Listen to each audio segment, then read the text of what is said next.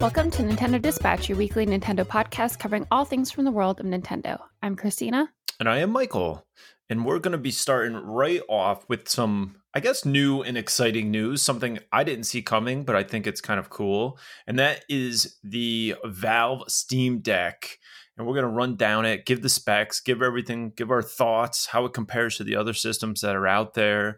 And and see what we think of this thing. Is this the Switch killer that's coming out? People like to jump to saying, this is the thing that's going to kill Nintendo. I don't think that's the case, but I do think it's very cool, and I do think the competition is going to be very good for us Switch owners. So I'm hoping this leads the way to the Switch Pro that we actually want. Maybe this will kind of nudge Nintendo to kind of make that happen. So we'll see. Now, right off the rip, this comes out in 3 different models. Not big of a difference between them other than the storage, but you can get the 64 gig storage at $399. Now, this has eMMC storage. This storage will be potentially slower to read and write. I guess that's the main thing you're paying for, is that the ability to read and write faster and how much native storage is on it. All of these can have SD cards. So just like your Switch, you can expand it to, as much as you want, but you have to factor in that cost for those SD cards. The next version, the mid-tier, is $529. This has 256 gigabytes of NVMe SSD. Now, this is kind of on par with what you would expect for the PS5 and the Xbox Series X. Those are about $500, so you're $30 more than those. And then the highest tier is 512 gigabytes of high-speed NVMe SSD storage at $650. So not cheap, but they do say that in addition to the storage for that high end, there is etched glass on the screen, which is supposed to help with glare. So something we've talked about with the Switch and how, when you play it outside, sometimes it's hard to see the screen. That is supposed to help with that. So that's kind of cool. So you would assume the OLED is kind of in at the base, the bottom, that's $399. That's sort of where they're competing with the Switch. Then you go up to the PS5, the mid-tier, you're looking at that $529 price point. And then you have that high-end $649. So now compared to those next gens that we just mentioned, you are looking at maybe less power than what you would for the Series X. So you would be paying slightly more, but it is less. It does not have the same processing power as those, which, that's kind of a bummer. And the GPU is less powerful.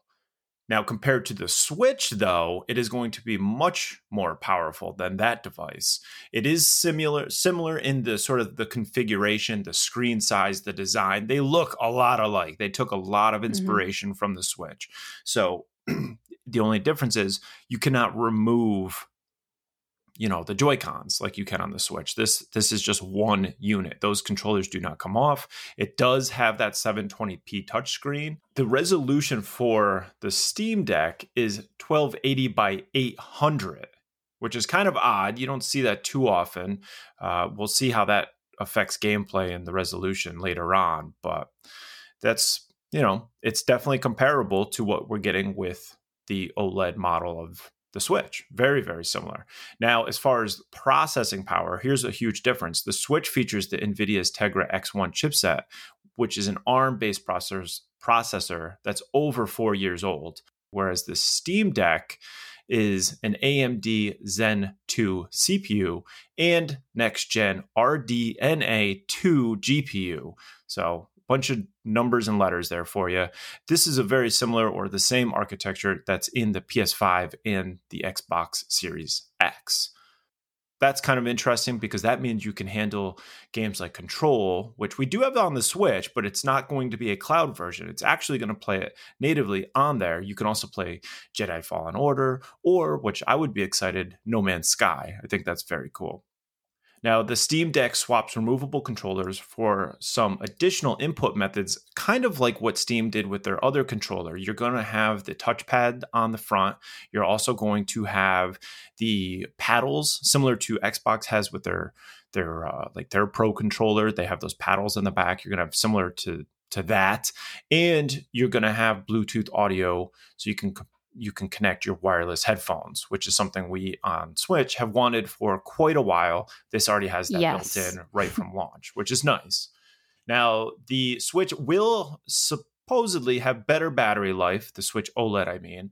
It's going to have somewhere around 4.5 to 9 hours, which is what Nintendo quoted. The Steam Deck is going to have somewhere around 2 to 8 hours, which is another big swing. And obviously that compares on the game that you're playing. They say that if you're playing something like a Portal 2 at 720p with 60 frames per second, which the Switch can't do, you're going to have about 4 hours of playtime. So I think that's still good. That's still probably better than what I get with Switch on a lot of my games, actually, because I have the launch Switch. So I would say 4 hours of game time for a game like Portal 2. And I would assume you can adjust those. You know, you could maybe make it go to 30 frames per second, or you could adjust different things, your brightness on the screen, and that can give you longer battery life. So I do think that in the long run, you're probably going to be, you may end up being kind of close, because I know some of the games on my Switch anyway, maybe not necessarily the OLED, but on my Switch, you're getting around 2 hours anyway on some of them. So if it's something where you're looking to upgrade and you need that battery life, maybe the OLED's where you want to be because could do better, but I don't think it's a huge difference. Now, the Switch is much lighter. It's 0.93 pounds, whereas the Steam Deck is 1.47 pounds, which is kind of heavy. And I think that would get heavy over time. If you are playing this on the go, that's going to make a pretty big difference. Now, some of the other advantages of Steam Deck, which I think are the more exciting stuff about the Steam Deck, is that it's essentially a PC that you're bringing around and you're able to play your games on it, which means you could install Windows, which means you could have Xbox Games Pass on there and play from that. You can also install Epic Game Store and streaming services. So you could have like Stadia, Netflix, any of that kind of stuff on your Steam Deck, which I think is very, very cool. That opens it up to a lot of options. You're not just tied to Steam games necessarily. Now, the reservations come open for this on July 16th, and this will be shipping sometime in December. So I think this is very cool. I think it's very exciting. I think there's a lot to compare between the two, between Switch, OLED, and this. I've already said last time that I have zero interest in getting the Switch OLED. But I do have some interest in this, and I am interested in this device. I will say aesthetically and the way it looks, it's kind of ugly. And I think maybe a version 2 of it would start kind of smoothing those edges out a little bit and kind of make it look more refined. The Switch definitely wins in that area for me. But I do think there's a lot of potential here. And I think that if nothing else, it gets Nintendo to feel like, Nintendo always does what they want, but it kind of gets them to maybe start considering, beefing up the Switch that we have now. Yeah, I'm hoping it's going to be some healthy competition because, while the Switch wins out in design and weight and, I guess that's pretty much it.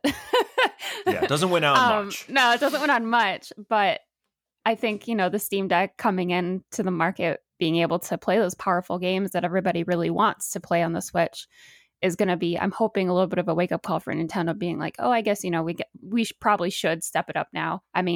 They have dominated the handheld gaming world for quite a few years now, so I think it's time. The only thing that I find very tricky is the pricing model because, I think personally I would rather just get a PS5 or Xbox Series X over getting this, because if I want to get one that compares to the PS5 and Xbox Series X, that's $130 more to get something that's very much so less powerful. So that I find that very tricky and weird how they did the pricing. I'm sure these things are very expensive to make. I don't doubt that, but it seems strange that you could get a place like next gen machines, powerful next gen machines for $500, but you get this, it's much less powerful and it's more than $500. But I guess if you really want something handheld, you might it's a give and a take, I suppose. But well, that's it. I mean, it's the portability. People will spend $350 for something that's nowhere near comparable. You know what I mean? So the idea that you could bring your computer games on the go without, and essentially you could bring your Xbox games on the go without having to carry a TV and carry the console and carry all the stuff. And it's essentially in the package of a Switch. I think you cannot say that it doesn't have potential when us as Switch owners have said, I'll pay the Switch tax because I can play it on the go. That's it. This is the Steam tax. You get to play your games on the go. How many times have you wanted to play something on Steam, but you said, oh, I don't want to sit at my computer. I don't want to, I want to just lay in bed. Now you can. Now you can absolutely do that. And you could be playing those games at that $399 price point with, you could buy a $100 memory card at most and have plenty of room, way more than the 256 gigs. So I think that you could essentially do all of that. I think that's the potential. I think that's what they're selling it on, is that this is a computer game device that allows you to go mobile with it. And I think that's great. Yeah. Once it comes out too, it'll also be interesting because I don't think, at least I can't recall Valve making any other hardware. Yeah, they've made other hardware. They made controllers. They had a Steam machine, which went nowhere. Oh, okay. They've definitely tried to do this before. Well, that's the thing. Like, this is like their first thing that's really kind of getting into a good place in the market. So it'll be interesting to see. I mean, I'm sure this is going to sell. People are going to definitely want this, but it'll be interesting to see, like, what bugs there are, what issues it's going to have. Yeah. I mean, the Switch definitely had its issues, but I'm saying just because, I don't know, that the trust isn't really there, I feel, yet. Whereas Nintendo, I mean, they have so much trust. I mean, people just buy things because their logos on stuff. So it'll just be interesting to see it kind of how it all works out.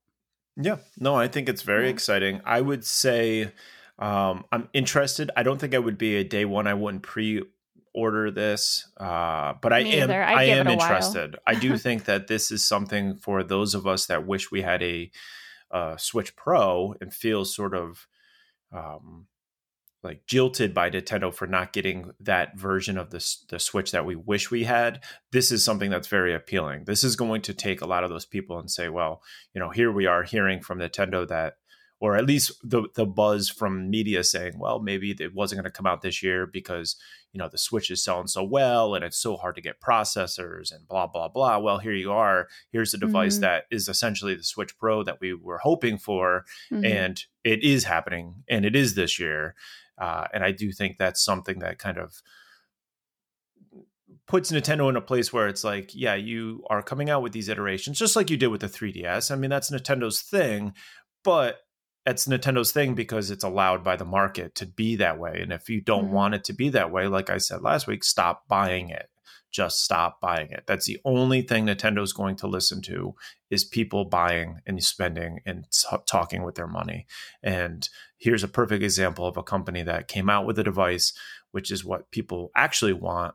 And we'll see what happens. I think it's going to sell very well. I think there's a lot of potential with the Steam Deck. Like I said, I don't think it has that market appeal and trust like Nintendo's does. It obviously doesn't have those first party games that Nintendo does. But in my opinion, and in my case, and I know this is crazy because we're on a Nintendo podcast, but it's not necessarily the first party games that sell me on Nintendo. It has still been the portability. It's the portability, yeah. Metroid Prime and Metroid is a series that sells me on Nintendo, and they barely support it. Zelda is a series, but I want Breath of the Wild. I don't want Skyward Sword. So it's kind of like, I like certain games of Zelda, but it's not a must buy for me. It's not something that the second Zelda comes out, I'm all over it. Mario, I'm take it or leave it with Mario games, most likely. So first party Nintendo doesn't always sell me on Nintendo. It's all of the other things. And in large part, that's barely what I play Mighty Switch. It's always third party games is almost always what I'm playing like on my Switch. Games. Yeah, it's very rare that I play a first party game on my actual Switch.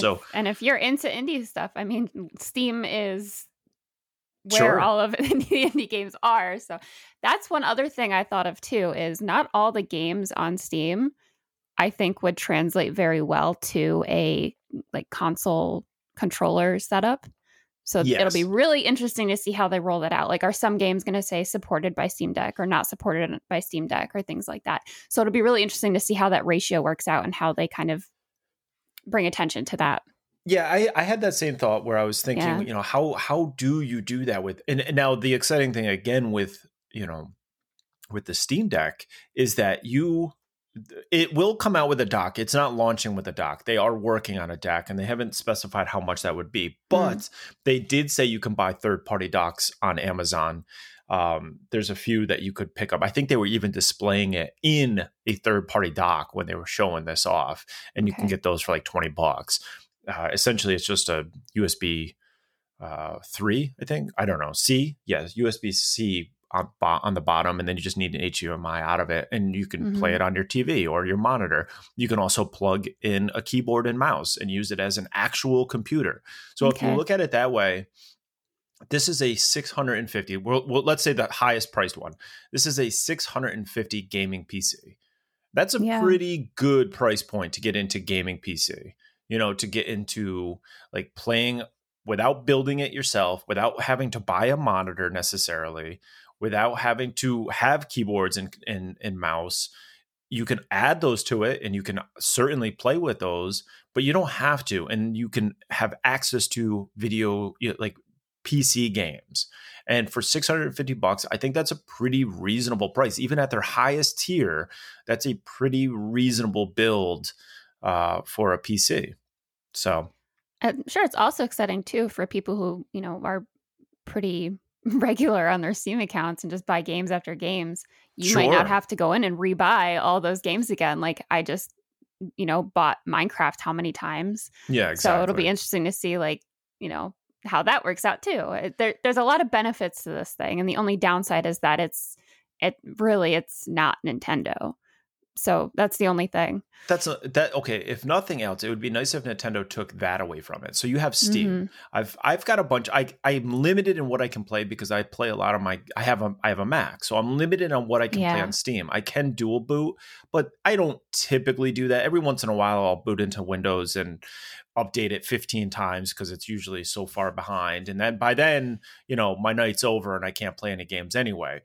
But I do have the option to play. So if I see games on there and it's Windows only, I may, if it's a really good sale, I may buy it with the hope of going in and booting it up and playing it in Windows mode at some point. Now, the nice thing about this, though, is all that library comes over. Everything I've ever played, everything I've ever owned on Steam, I can boot this up and I can play it. It may be a little weird and janky at first because you're going to have to configure the buttons and, you know, use that touchpad thing. And I don't think it's going to always translate well. But you have them. You bought them once and you have them. Now, if Nintendo at least took a page from that and said, okay, what if we had a you know, Nintendo Steam, and every Metroid you ever bought carries over. You can play it here, you can play it on this, you can play it on that, but you have it. Now Nintendo won't, because they know they have a ton of people that are more than willing to buy things 6 times on every different console they come out with. And I think that's, you know, we peg Nintendo as this company that's all for the consumer, but I think consumer allows it.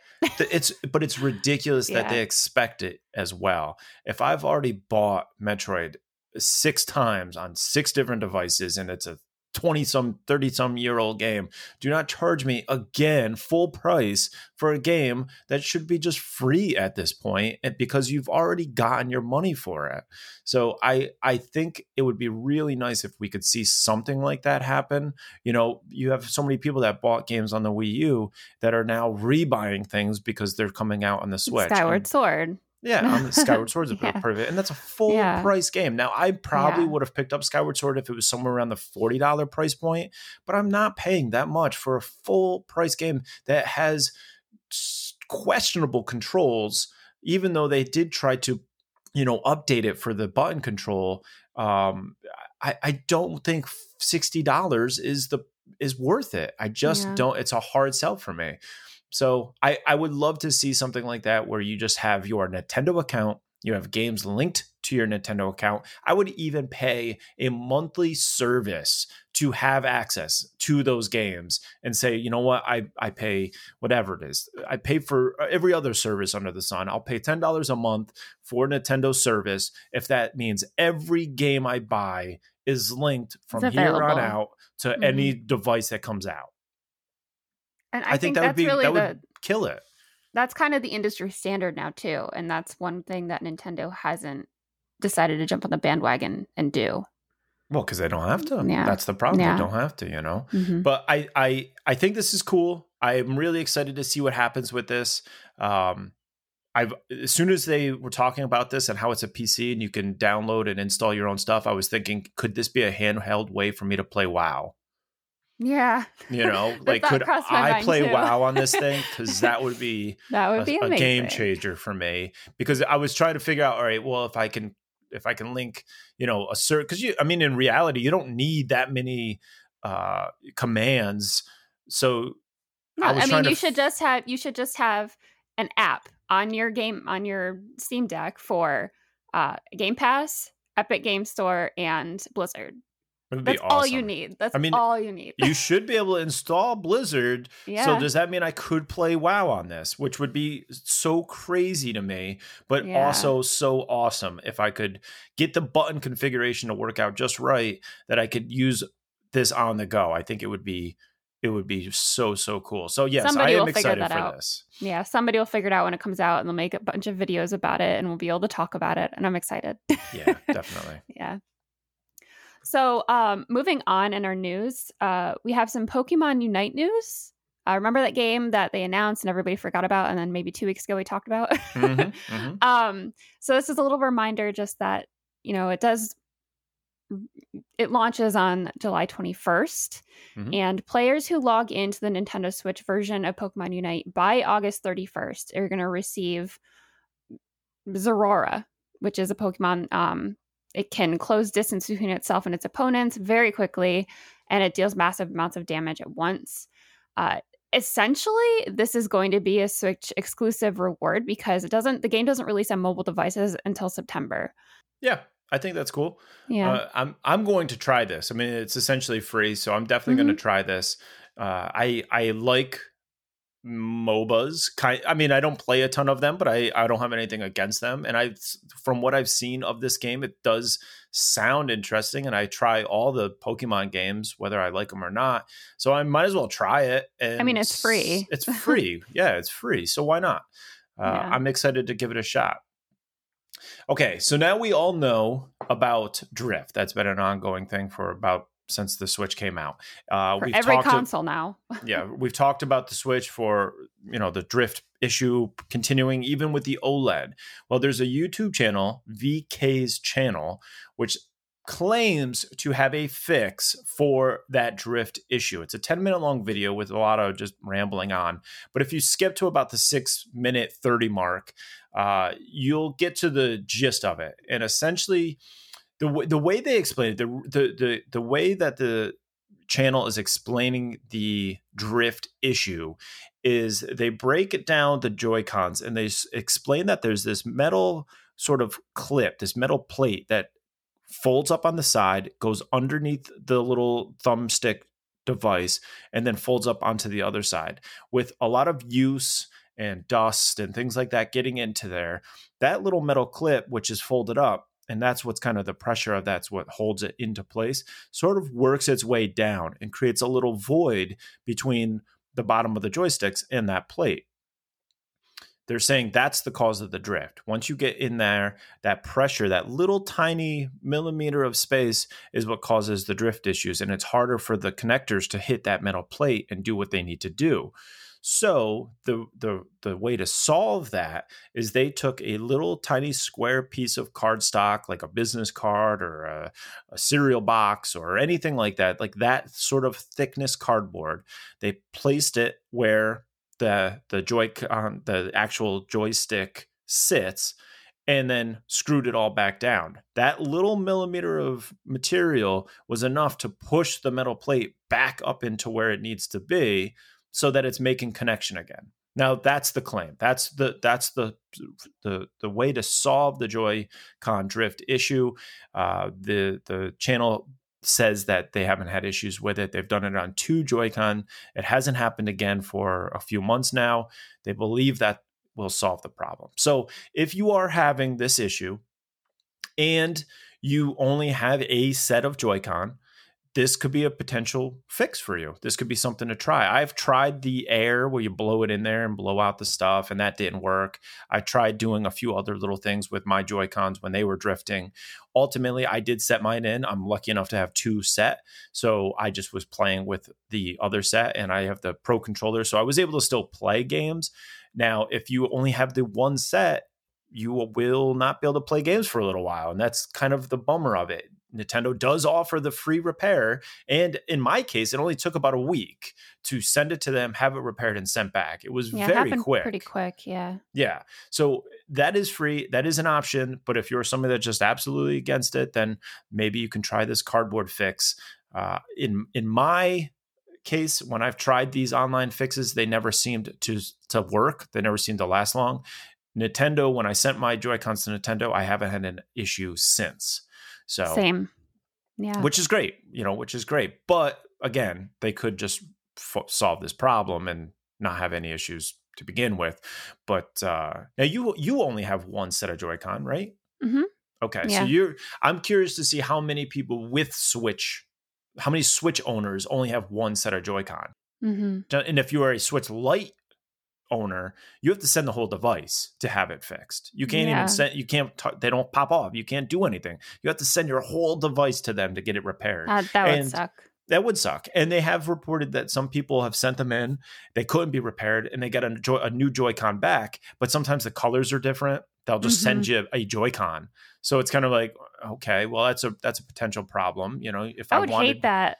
I would be bummed if, if I had if they sell those white Joy-Con and I get drift in one of them and they send it to them, they send me like a pink one back. I'd be like, come on, Nintendo. I would be livid. Yeah, I would be really upset. I didn't have that issue, like I said, but people have said they had that issue, and that's a potential.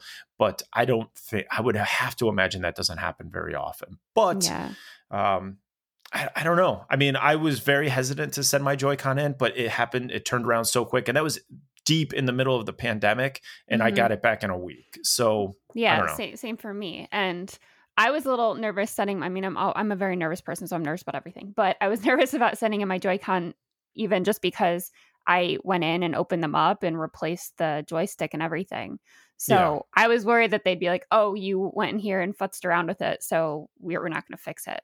Yeah. They didn't say anything, and it was very clearly a different Joy-Con. So I feel like they just don't care at this point.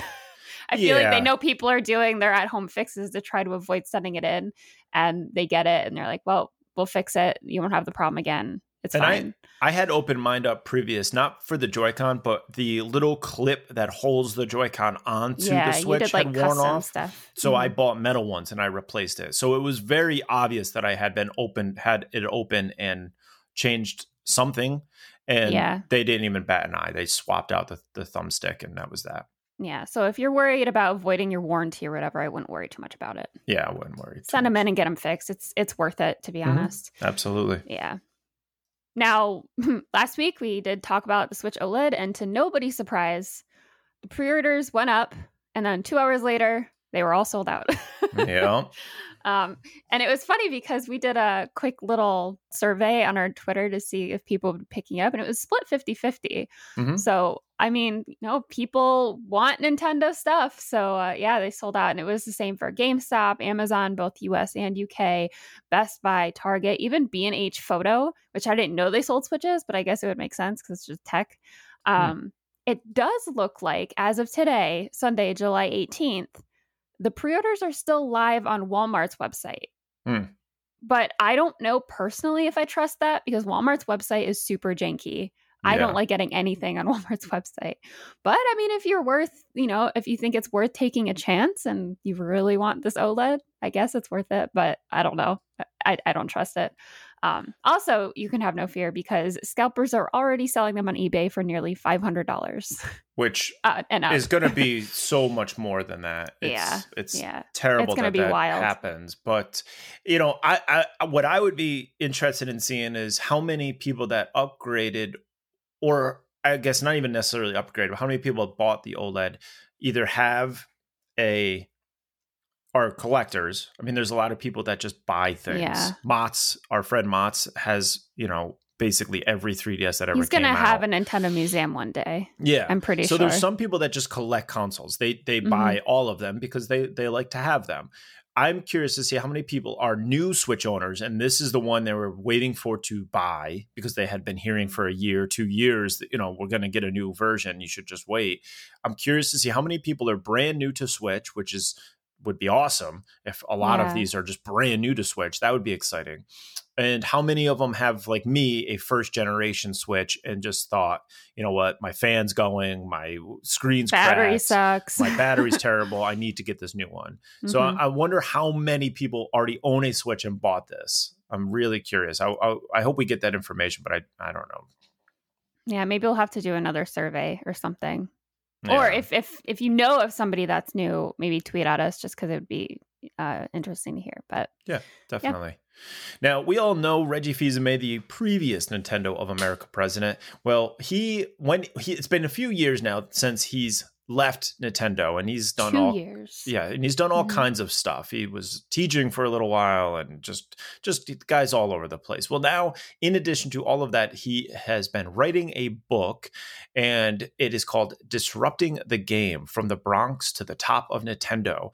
The book will feature both leadership lessons, which is kind of what he was teaching when he was a professor. That class. Yeah. And it will have inspiring stories that aided him along the way to become the top of Nintendo. So I think that's a really cool idea. This is something that I would probably get the audiobook version of so I could listen to, just get some more insight into Nintendo of America. I think that would be very, very cool. Listen to Reddy's voice.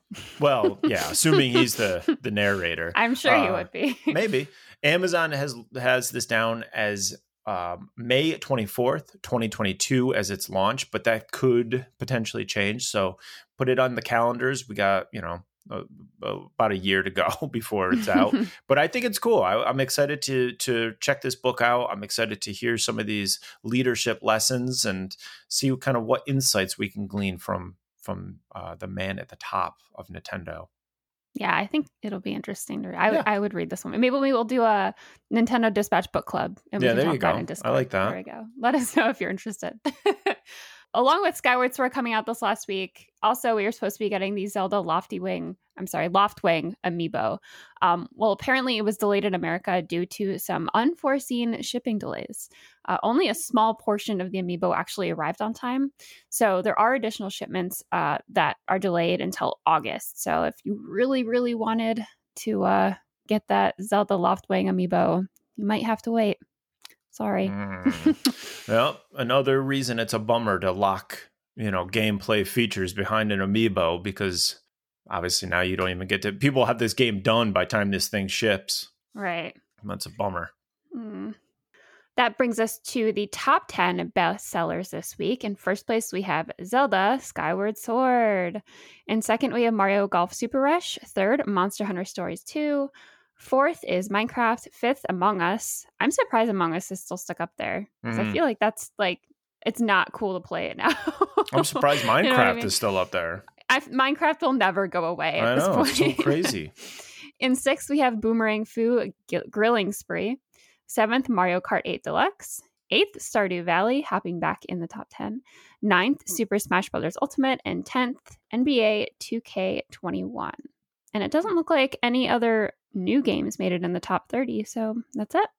Okay, some heavy hitters though in the top 10 this week. Yeah. No surprise though. I think obviously Legend of Zelda was going to be at the number one spot. Absolutely, yeah. It was just a matter of expecting time. It. Mm-hmm. Yeah. So that gets us to new releases we're into this week. And I will say it's kind of an underwhelming week. Yeah. That puts it lightly. Yeah, there's a lot of games. Don't get me wrong. There's a lot of games coming out, but there's not a lot of games that we're interested in. I will say the very first one that we both have checked is July 21st, Pokemon Unite. We already talked about this. It's a Pokemon MOBA. So you're going to have 5 versus 5 teams. They did say that there's some other variations and you can do custom games and things like that, but it's going to be free to start. So my guess is it always confuses me when they say free to start, because I don't know if that means at some point you have to start paying, or because there is those optional in-game purchases, if that's like the new way of saying, you know, it's free to start, but you're at some point going to want to spend. I don't know why they say free to start. That's a really weird way to say that it's free. Yeah, like well, they've done that with a straight. few games now where they say free to start. And so I don't know, probably because there's essentially some sort of, you know, battle pass type campaign, maybe where you can pay monthly. Or maybe there's like a cap on how many games you can play and then you have to pay. I don't know. I guess we'll see. Yeah, I guess we will find out. But I'm excited to give this a shot. It's just another game in that Pokemon universe, and it's a different game style. So I'll try it. I'm excited. The next game is July 22nd. We both have it checked. It is called Last Stop for $24.99. And we were both really interested in this when they announced it. Was it E3 or was it the indie? I don't remember, but I would say it was probably an indie because I don't remember it from E3. Well, either way, it looked really good and we were both really interested in it. This game is a single-player third-person adventure set in present-day London. It's written and developed by Variable State. They created that game Virginia, where it's like a long, drawn-out walking game, from what I remember. I don't think we played it, but I think it was one of those things where we had it checked and we thought it looked interesting. Yeah. So maybe Variable State just makes games that we find really interesting, but we never play. But I think Last Stop does look very good. I do want to get this eventually.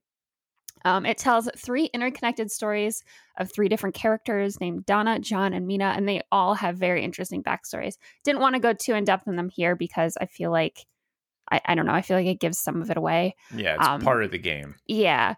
So learning who they are and what they like and what their issues are. But it is fully voice acted and it has an original soundtrack by BAFTA award-winning composer Lydon Holland, and it's performed by the Prague Philharmonic Orchestra. So seems like it'll be pretty good. Yeah. I'm excited for it. Yeah, I thought this looked great. When I had to dig around a little bit, watch the trailer for it. I just thought it looked really, really well done. Surprisingly so for the $25. I like when the games go through and they have everything fully voice acted. And when I started to see about the soundtrack, it just seems very impressive for what they did. Yeah, if a game has a good soundtrack, just sign me up because I'll just play to listen to the music, basically. Sure, yeah. Yeah. Now, the last one that I have checked is July 23rd. It's called 112 Operator or 112. I'm not really sure how it's like 911. 112. Well, I was thinking it's like 911, so 112. You know what I mean? Because you basically are playing an operator that handles mergers. Like if you were called 911 here in the States, I don't know if it's like that everywhere in the world, but essentially, if you have an emergency, you call 911 and, you know, that you get hooked into the dispatcher and they bring the fire and the police or whoever. And you're essentially that dispatcher in this game. And I remember seeing this a while ago and I could have swore this had already come out and maybe there's a different version of it. But when I went to look on Steam, it has very positive reviews on Steam. And there was somebody actually, essentially, sometimes when you go on Steam, there's somebody playing it. So you can watch their, like, I don't know, Twitch stream or whatever on Steam. So you can see somebody actually playing the game that moment. And it's really, really cool. I could see this being a ton of stress and anxiety because essentially you're on the call. And the one I was watching, the guy was a woman got hit by a car. And so these quick little, you have to ask questions. So, you know, three options came up. It was like, is she breathing? What happened? Are they timed? Blah, blah, blah. Yeah, I mean, they're timed, but it doesn't seem like I don't know how quickly it goes, but it seems, yes, they are timed. So the question was, you know, like, the woman get hit by a car. The guy's on the phone. I don't know if she's breathing. Blah, blah, blah, blah. He asks a few things. And then one of the questions was like, you know, tell me what happened, or, you know, is she breathing? And so you have to quickly like make those choices to try to save this woman's life as you are dispatching ambulance and police or whoever to the scene. So you can see on this map, you can see this on the map, the car's making its way through the city to get to this woman. And, you know, it was an interesting question because it's like, why would you ask what happened? I know what happened. She got hit by a car. But if you made that choice to say what happened, now you're wasting time, or maybe not. Maybe you're keeping them on the phone, but you're not helping. You know, if she isn't breathing, you're not giving CPR. So he says, well, is she breathing? He says, I don't know. It doesn't seem like it. And, you know, and the person it's all voice acted. So the other person on the phone is like kind of, you know, worked up. So then the dispatcher says, well, now you have to start doing CPR until the ambulance gets there. So he starts doing it. And he's like, do you know how to do CPR? The person on the phone says, no. He says, well, I'll talk you through it. And these are all like prompts. You select them. It's not you're talking to the game, but so they start walking you through how to do CPR. And he's like, you have to put your hand on her chest. And the guy's like, I don't have consent. He goes, you have consent. You have to save her life. You know, so it's like interesting dialogue because, you know, if you were a person, here you are thinking, I'm putting my hand on her chest. Is that okay? Should I be doing it? So they start walking through how to do CPR. Then the question was, do you do hard, you know, pushes or soft pushes? And the guy chose soft pushes, which it is, and it's hard pushes. But he chose soft pushes, and the guy's like, now you have to push light, don't break her ribs. Which when I took CPR classes, they say there's a very real chance you're going to break a rib by doing CPR. It's just that's the nature of it. You're trying to pump the heart, and you cannot. It takes a lot of force to do that. You can't think about whether or not you're going to break a rib. It potentially does happen that when you're performing CPR, you could break a rib. So it was we're just all learning things today. Everybody just thank you, Michael. Yeah.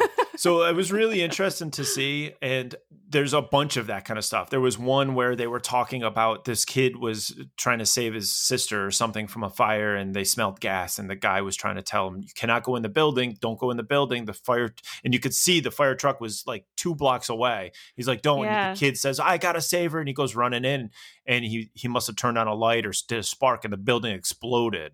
So, you know, it was like you're listening to all of it and you're seeing the truck get closer and closer, and you're kind of like hoping it gets there. So it was really kind of exciting. This could be pretty traumatic for people. Yeah, it was really interesting. Wow. Now, I will say that this is, $20 on Steam or on Switch. eShop. Mm-hmm. Yeah, on the eShop. It is normally $25 on Steam, but right now it's $8.75 on Steam.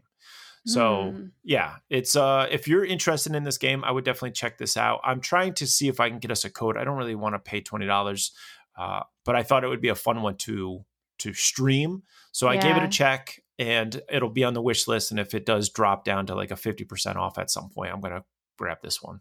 I would say even if we get a Steam code for it, it would be worth streaming just to show people the game. And sure. So this is available on the Switch. So yeah, now I do think this could be one of those games that's better with a mouse and keyboard, just because you're constantly clicking on this map and you're trying to direct more things. Responsive. And it just seems like it may be better, but sometimes they do really, really well with converting it over. So it's hard to say for sure.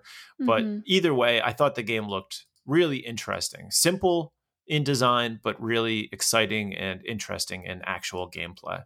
Yeah, it sounds like it would be very stressful for me, but yeah, I'm sure. And overwhelming, but it does sound like it would be, I guess, kind of rewarding though if everything went well. Yeah, it just seems cool, a little different. Yeah. Mm-hmm. Well, that gets us to everybody's favorite segment in this show. What you playing, Christina? What have you been playing? It's more so what I finished. Oh, I finished BioShock Infinite a week ago. Finished streaming that. So if people, the whole trilogy's done. All of them. Yeah, I didn't play the DLC because by the time I finished Infinite, I was just done. Yeah. I was ready to move on to something else. But of the three, again, I think the first one, you just can't beat it. It's just something about that first game. Mm-hmm. It's where it all started, and then obviously in Infinite you go back to Rapture at one point, and it's just like I got kind of emotional and I got a little teary-eyed because it's like, oh, I love Rapture. Well, I mean, that's the power of it though. I remember there was like a Metal Gear, and I think in Metal Gear 5 you go back to where it all started in one of the game in Metal Gear Solid, and it was just that sense of being back there, and it just hits you like the nostalgia of it.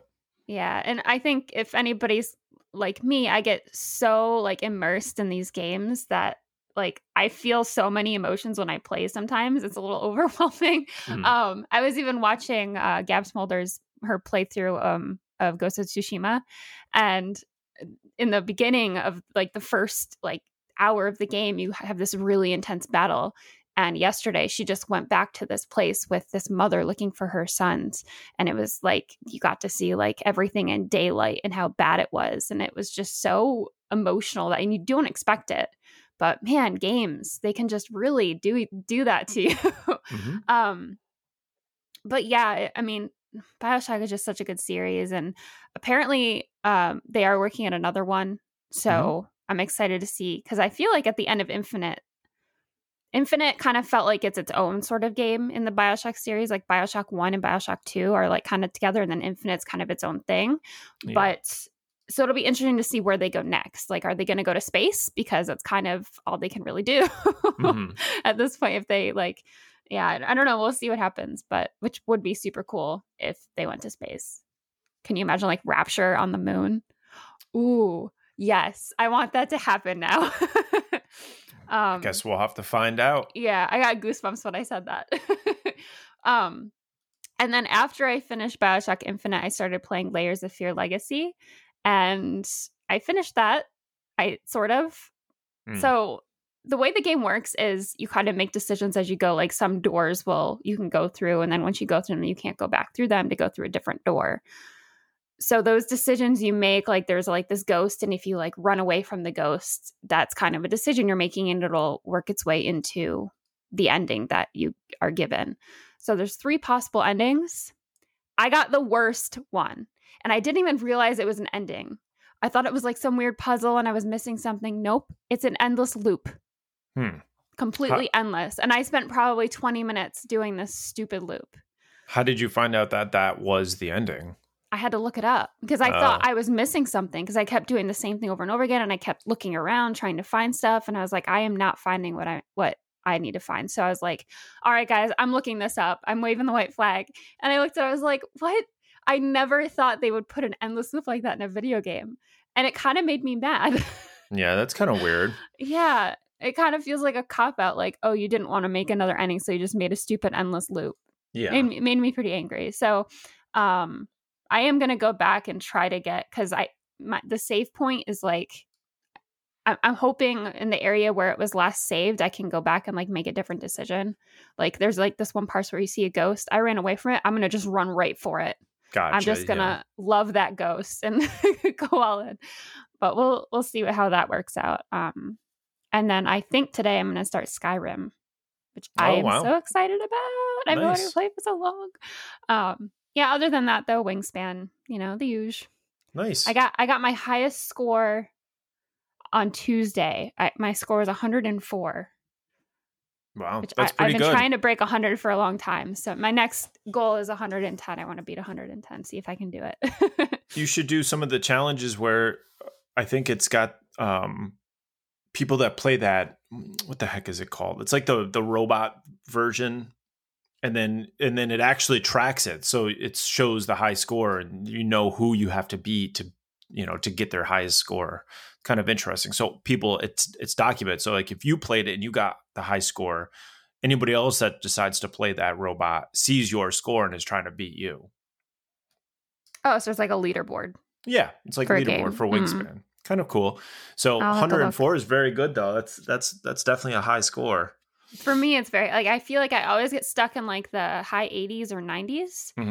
And then when it's like cards that don't work well, I end up getting in like the 70s, which I hate. Oh, I hate when that happens. But it's like it's still like good practice, I guess. Like I try to tell myself like, oh, this game is going to be terrible, but you can at least still play through it and waste 15 minutes.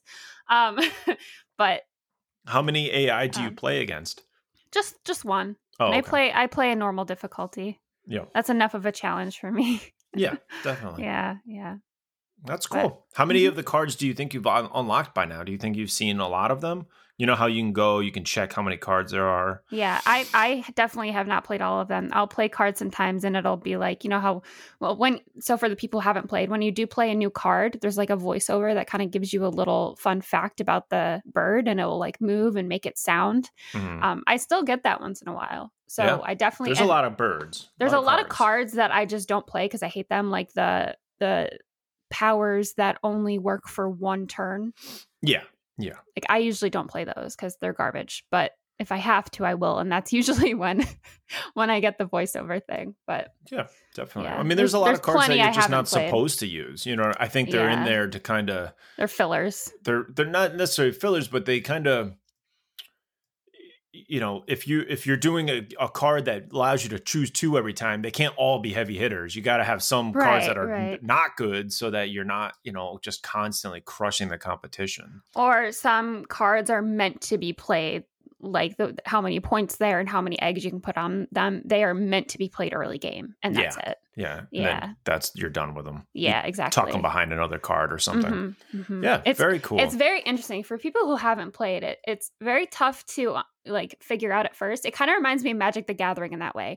Very hard to kind of learn and understand the rules, but once you learn them, it's like, oh, there's a light bulb that goes off, and then you realize all the different strategies you can do, and it gets very interesting. Yeah. So yeah, absolutely, I really enjoy it.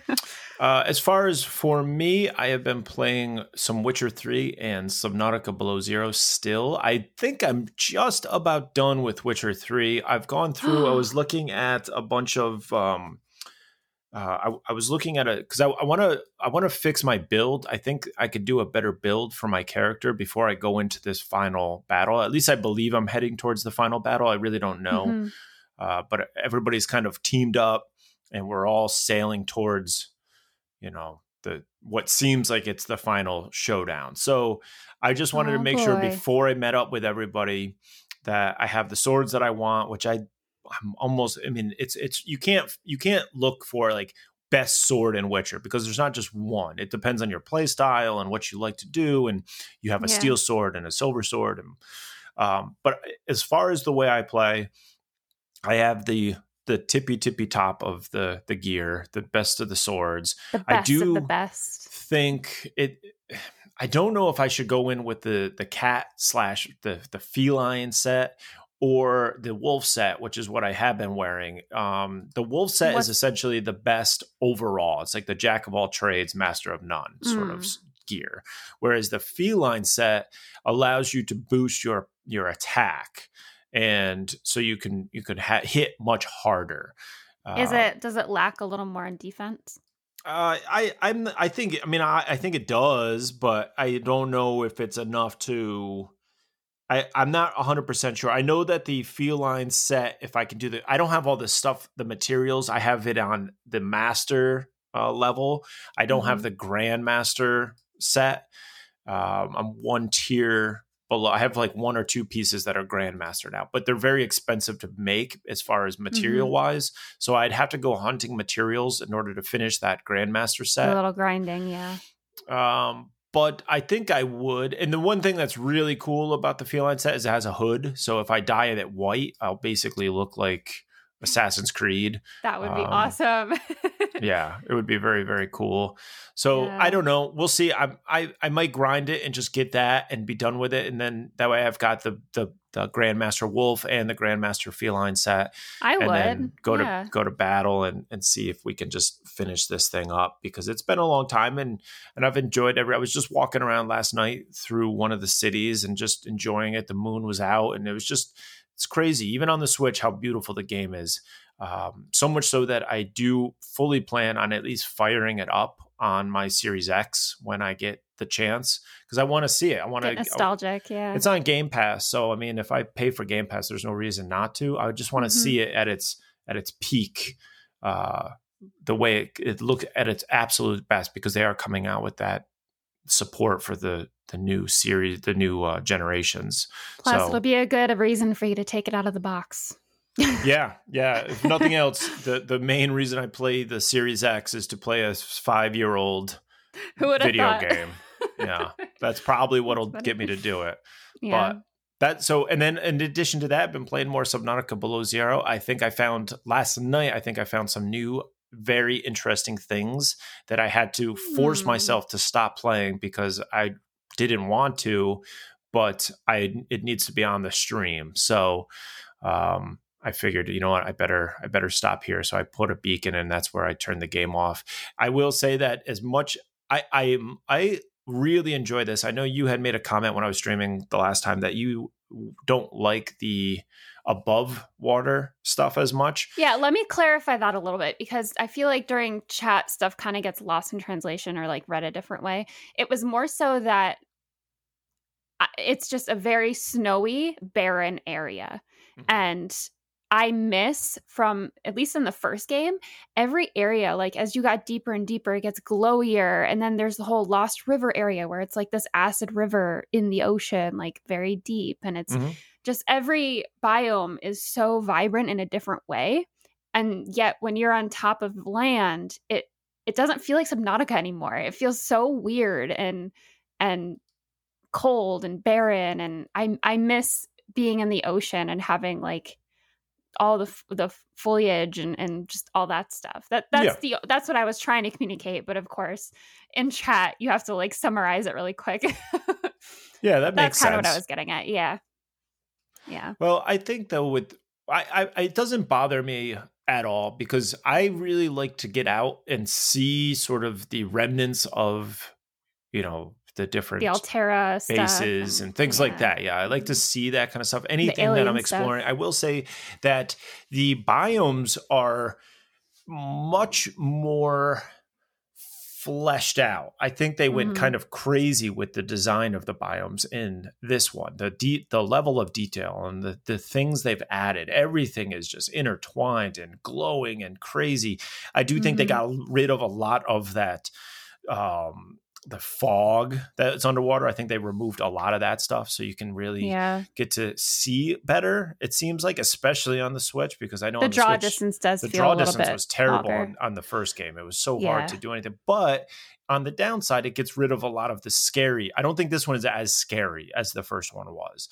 I don't feel like when I'm swimming around, there's going to be a giant Leviathan that's going to attack me quite like I did in the first one, because in this one, everything kind of, even some of the little sharks make like a Leviathan sounding scream. And at that point, you just kind of get desensitized to it. So when you do hear or see a Leviathan, it is cool, but it's kind of like, I don't care. I've been going, one of you guys, come on. Yeah, it doesn't impact me. I don't feel like, oh, this thing's going to kill me. If anything, I kind of charge at them now because it's just it's sort of, that's the way the game is. I will say though that the Leviathans in this are much ruthless. Less. They will do some serious damage. They will kill you. They're mostly one hit. Like you get one chance. If you're caught by the Leviathans in this game, you're dead. So that as it should be, I feel like. Yeah, as it should be. The biggest pain point for me in this, and I will say again that I'm enjoying Below Zero more than I think I did Subnautica. I just really like this. I like the story is so much more fleshed out. It is smaller. The map is definitely smaller, but I really like the idea of this sort of Altera being this corporate, like kind of maniacal company, and there's things happening that we don't know about still. And I can like picture kind of like Resident Evil. And I can picture the potential of the series. I want to go to other planets and I want to see other things. And I'm really loving it's kind of like Portal to Portal 2. Portal was great. Portal 2 was better. There was more story. There was more backstory. There was more interesting things going on. Subnautica was amazing. Below Zero is better, in my opinion, because it's fleshing out this world so much more. Map might be smaller and the biomes are different and all that kind of stuff, but there's just so much more potential now with where this is. And that's what's got me so excited. The downside for this game is 100% the crashing. This game crashes so much on me now that it's once an hour at least, it's right? Borderline unplayable. Yeah. I'm not going to stop because I do want to finish it.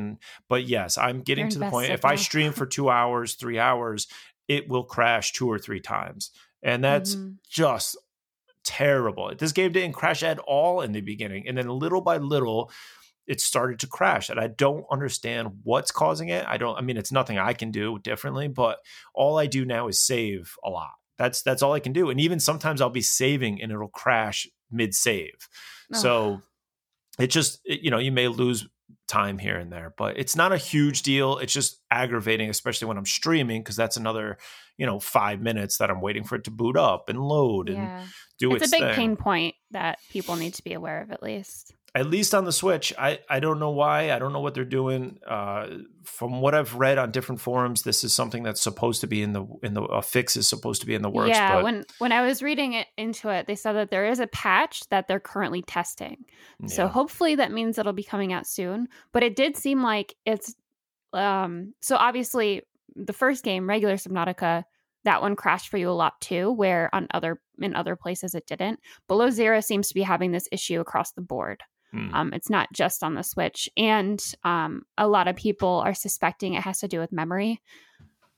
When there's more stuff to load. Too. And because if you play, it seems pretty consistently like right now, because I feel like you have so many things explored and your base is so big that it makes sense that about once an hour it would just crash. It's so much information for the game to try to be writing. So I think that makes sense. And based on what I'm reading, it everybody else seems to be thinking the same thing.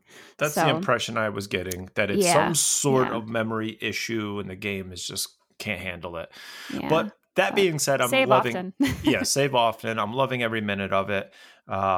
Going to try to wrap that one up here soon and then see what I'll play next. I don't know. Like I said, there's so many things to play that I'm excited to jump into something else. And you with BioShock, the last handful of games I've played have all been sort of these survival games. So I'm excited to maybe do some Fire Emblem or something else that's not that. I'm excited for you to play Fire Emblem because I haven't seen any of that yet. Mm-hmm. And I know that would really mix it up for you. Yeah, it would mix it up. And the key to that would be, as long as I'm done with Witcher and this, I don't have, that way I can play little games and still have like a Witcher 3 type game, this long 100+ hour game going on in the background. You also have Journey to the Savage Planet. Journey to the Savage But Planet. that's very much really like good. A Subnautica. So that maybe down the road I'll fire that one up as well. Yeah. That sounds good. There it is. That is another episode of Nintendo Dispatch. If you want to write us, please feel free. Head over to nintendodispatch.com, hit that contact button, and send us a little love note. If you want to watch us, go to twitch.tv/Nintendo Dispatch. We stream Wednesdays, Thursdays, and Sundays. Over there, at least for the summer hours. We may be mixing that up once fall, sometimes winter. In between. Who knows? Yeah, sometimes in between, occasionally in between. We tweet about it. we try to send out a tweet or write on Discord. And if you want to follow us on Twitter, go to @DispatchPodcast. If you want to see and chat with us on Discord, go to our website. We have a link to that over there. And that's how you can reach us. If you have anything else you want to say, anything you want to talk to us about, any questions you want to ask, any topics you want us to talk about, please feel free to message us. That has been your Nintendo Dispatch.